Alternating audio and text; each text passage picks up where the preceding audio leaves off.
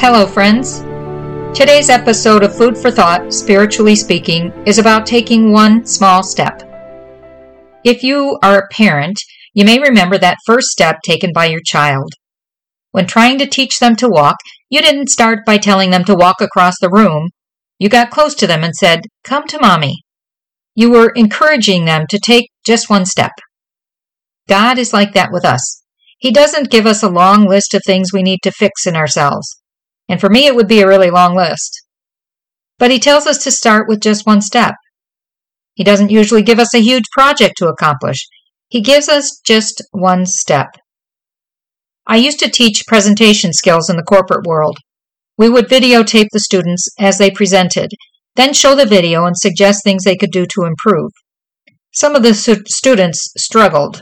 They were not very good at presenting, and I could have given them a ton of suggestions. But if I told them everything they needed to change and a plan to work on over the next year, they might just give up because it would be too hard and they would be too discouraged. So I would give only 2 to 3 ideas they could use immediately. And that worked very well. This just one step idea is very relevant to the spiritual life in 2 different ways. The first is seeing just one thing to grow in holiness. We're called to repentance, and many of us have lots of ways we can change. But God says, just take it one at a time, just one step. Alcoholics Anonymous has the 1 day at a time motto. Just for today, I will not take a drink. I'm not going to worry about tomorrow or next month or next year. I'm just focusing on today. It's the same spiritually. What one thing can I do today to serve God, to encounter Jesus in a new way, to love God better, to love my neighbor better? Each day I take one step. Each day I do one thing. It's just one step. I'm not trying to accomplish everything today. The second way to take just one step in the spiritual life is when following God's will. As an entrepreneur, I would make plans for my business, and the plans would be complete from step 1 to whatever the final step was. I mapped it all out, doing everything I could to make each plan a success. But it's not that way with our spiritual life. When it comes to our faith, we cannot take a business-like approach. That won't work. We don't do a cost-benefit analysis to see if our effort will pay off. That's what you do with worldly goals. But spiritual goals are different. We can't imagine the benefits of our spiritual practices. We cannot measure them in some kind of chart.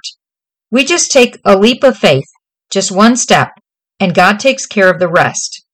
We have to trust Him through the process, even when it doesn't seem to make sense. The Israelites wandered around in circles for 40 years. That didn't make much sense, but we cannot know God's wisdom. We just have to trust Him. Think about Abraham. God told him to leave his home and head out to where God wanted him to be. Where was that? God didn't tell him. He said He'd let him know when he got there. And Abraham obeyed. That took faith. He knew God's will was for him to leave his homeland. That's all. How about Moses and the Israelites when they left Egypt? God told them to follow Him, and He would bring them to a land of milk and honey. Where is that exactly? I might have asked. Can you give me a map? God would say, you don't need a map. I'm leading the way. Just follow me. That takes faith. Mary and Joseph had faith. When the angel Gabriel comes to Mary and says, the Holy Spirit will overshadow you, and you will conceive and bear a son, Mary doesn't ask for further instructions like, well, what do I tell people when they want to stone me because I'm pregnant? I'm a little worried about that. She had faith and said, behold, I'm the handmaid of the Lord. She didn't know the whole plan. She just knew the next step. Joseph was told in a dream to go to Egypt with Mary and Jesus because Herod wanted to kill the child. He didn't ask for how long or why he had to go in the middle of the night.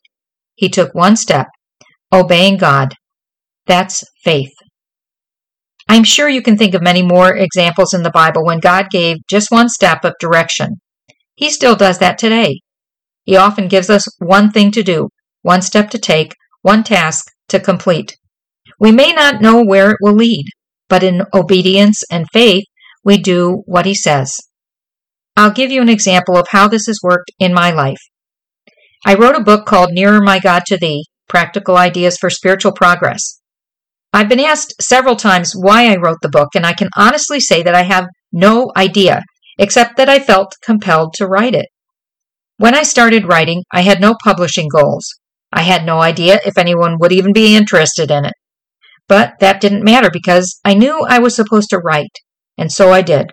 Several times a week, I wrote, and eventually the book was done, is now available on Amazon. It's there not because I had a plan to publish a book, but because I was called to write. I took one step. Think about what it might mean if we took just a one-step approach to our spiritual life. For sure, we would be more likely to live in the present. Our worries about what's to come will lessen. Jesus told us not to worry about that anyway, because God the Father cares for our every need. And our regrets of the past will not be a burden because God wants us to focus on moving forward, not looking back. That's what Lot's wife did. It did not turn out so good for her. Sometimes, if God were to give us all the details, we might not take that first step. If you've had a difficult marriage but endured and improved beyond your dreams, you're blessed. But had you known what you were to go through, you might not have gotten married.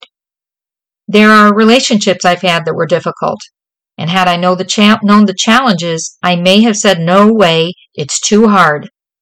But God used those challenges to grow my faith. Sometimes we cannot know the whole plan because we're too weak and cowardly to agree to it. Think about the calling of the apostles. Jesus didn't begin by telling them that they would be tortured and nearly all of them killed. He said, "Follow me."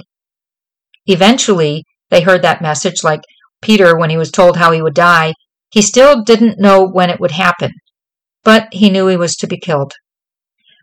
By the time Jesus said that to Peter, his faith was strong enough to hear it. Even so, he didn't give Peter all the details about his personal path to the cross. If you had told me a year ago that I would be doing a weekly podcast, I would have said, "No way." When I began the Sisters in Faith group 12 years ago, I actually began with the idea of doing it once. That's all. But God had a different plan, and now we meet monthly. God never told me the big thing. He didn't tell me to do the big thing. He knows how I would doubt myself. He told me to just take one step. That I could handle. That I wasn't afraid to do. That I could manage. And as time passes, I'm constantly reminded that it's not my work but His, and I can do whatever He gives me to do for that very reason. Now let's take this idea further. We all have spiritual goals. What if we looked at those goals with the just one step approach? What is just one step I can take to have more fruitful prayer? Maybe it's to begin 5 minutes of silent contemplation each morning. What is just one step I can take to grow in holiness? It could be to listen attentively with love to someone who likes to talk a lot. What is just one step I can take to know God as He truly is? This one step could be to study the Bible for 10 minutes a day. How about one step I can take to resist temptation and overcome my struggles with sin? Think of the AA model, to take it one day at a time. Just today, I won't drink. What's just one step I can take to be more authentic with others, to have more integrity? I could tell one person today that I'm praying for them. What's just one step I can take to be more at peace each day? I might pray for the other drivers who annoy me in traffic. What is just one step I can take to witness my faith to others? I can have lunch with a friend and share my faith story. What's just one step I can take to show God's love to those in my family or those closest to me? I can pick up their mess without complaining. What is just one step I can take to show God's love to the strangers I meet today?